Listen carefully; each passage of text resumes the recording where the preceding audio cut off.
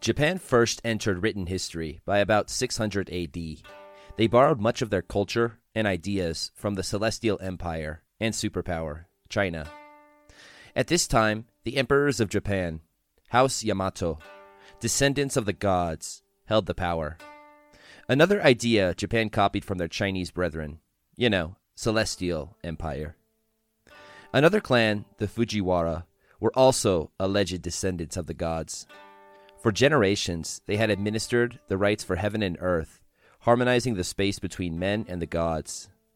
The Fujiwara were the first great clan of Japan outside of the royal family.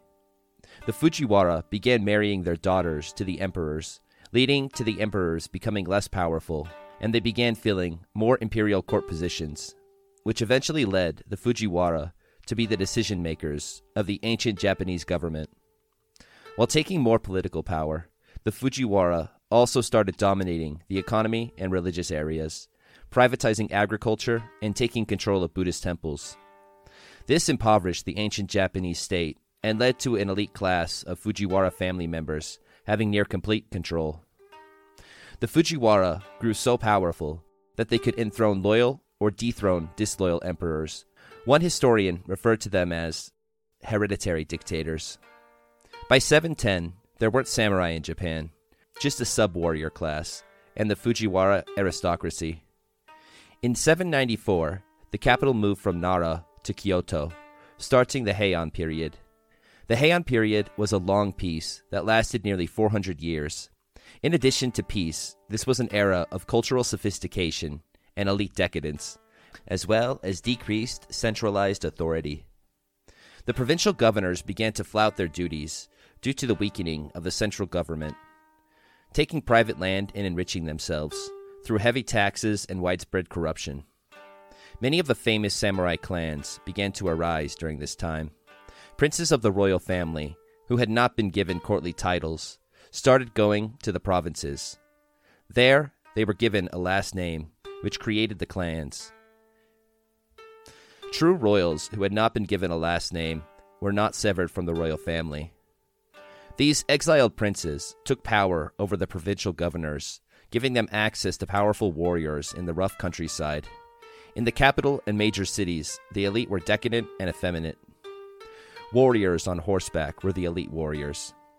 The preferred weapon was the bow and arrow. Between the 10th and 11th centuries, the Fujiwara really began to become weak, as food production decreased and the population exploded.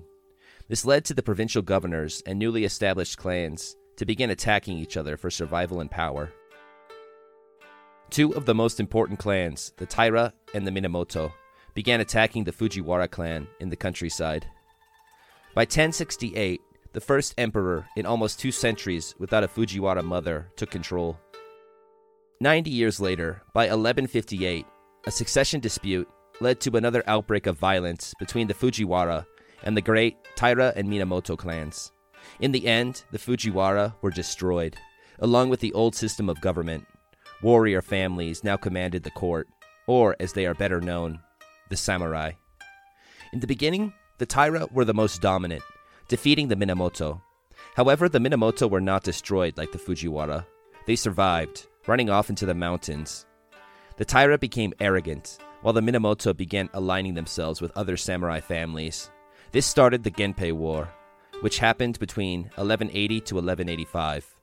The Genpei War was the first prolonged conflict to reach the capital in generations.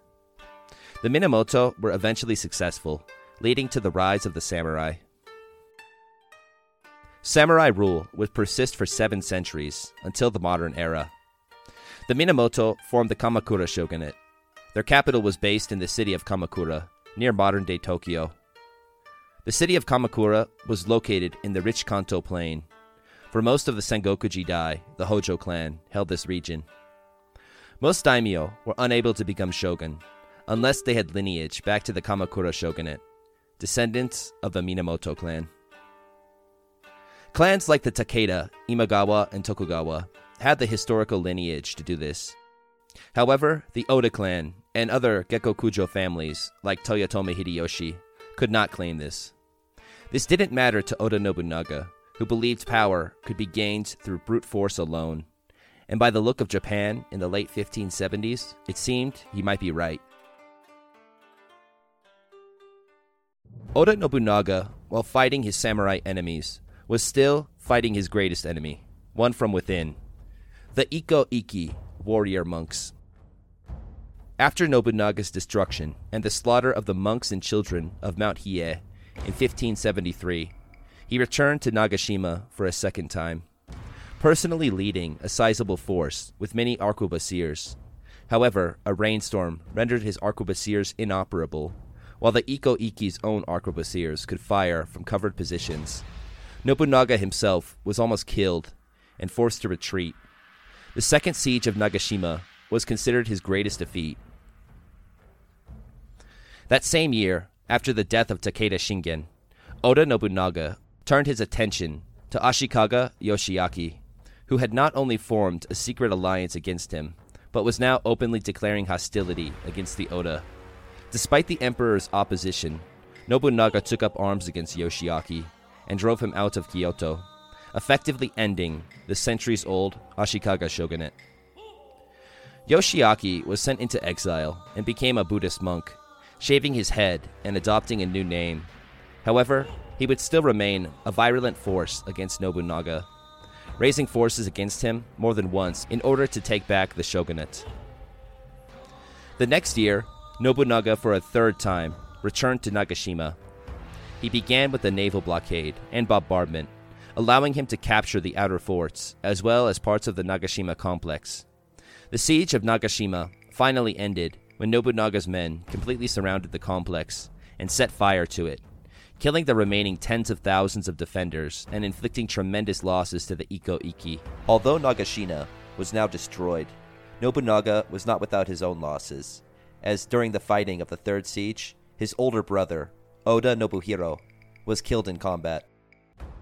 The Ikko-Ikki still held strong in their massive fortress of Ishiyama Honganji, which extended out with 51 outposts.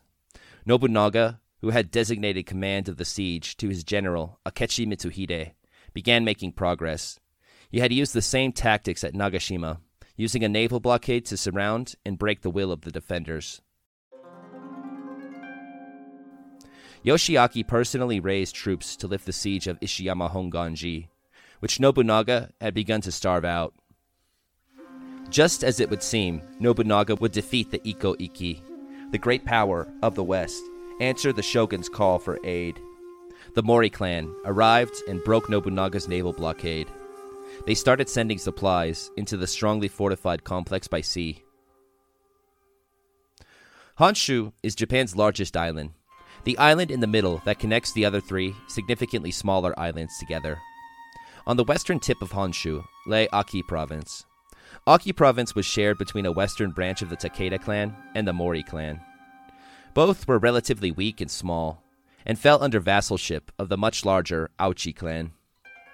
In the year 1571, a man named Motonari of the Mori clan was regent for his young nephew, who upon the death of his father had just ascended to leader of the Mori. The Takeda wished to take advantage of this young boy's youth and inexperience to expand their territory.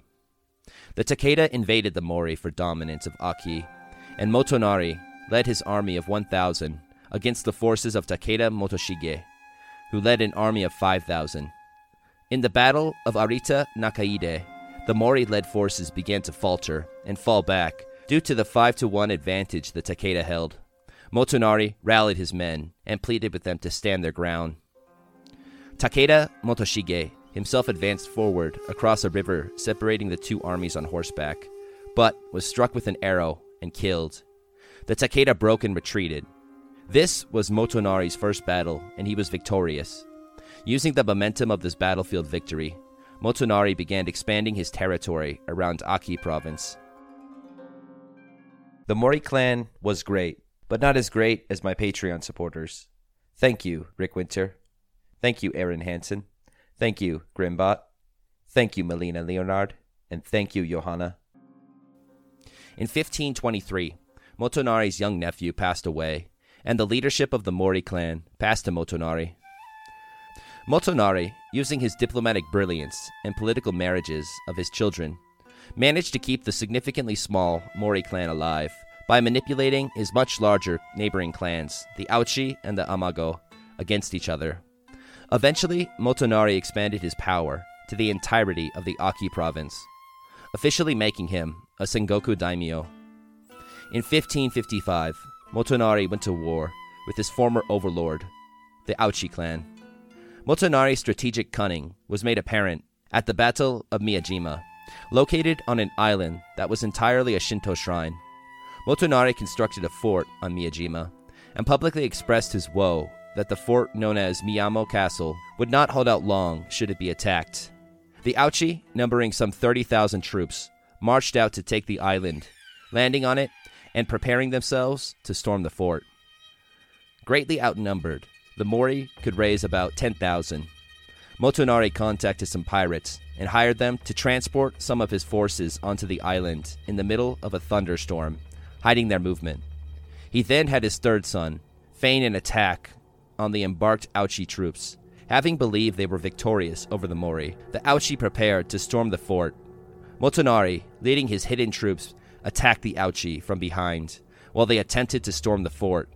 Auchi troops scattered and ran after being hit in their flank, with many of them drowning, attempting to swim back to mainland Japan.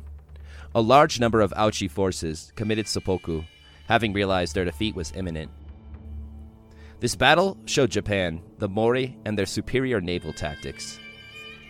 By 1557, Motonari expanded his territories, taking the western peninsula, conquering his former overlords, the Auchi. The same year, Motonari passed the position of clan leader to his son. In reality, Motonari still held complete control over the Mori. His son would pass away prematurely in the year 1563, and it caused great distress for Motonari. The title of clan leader would pass to Motonari's grandson, Mori Teramoto. By the early 1560s, Motonari was back at war with the other great neighboring power, the Amago clan. Motonari was victorious over the Amago.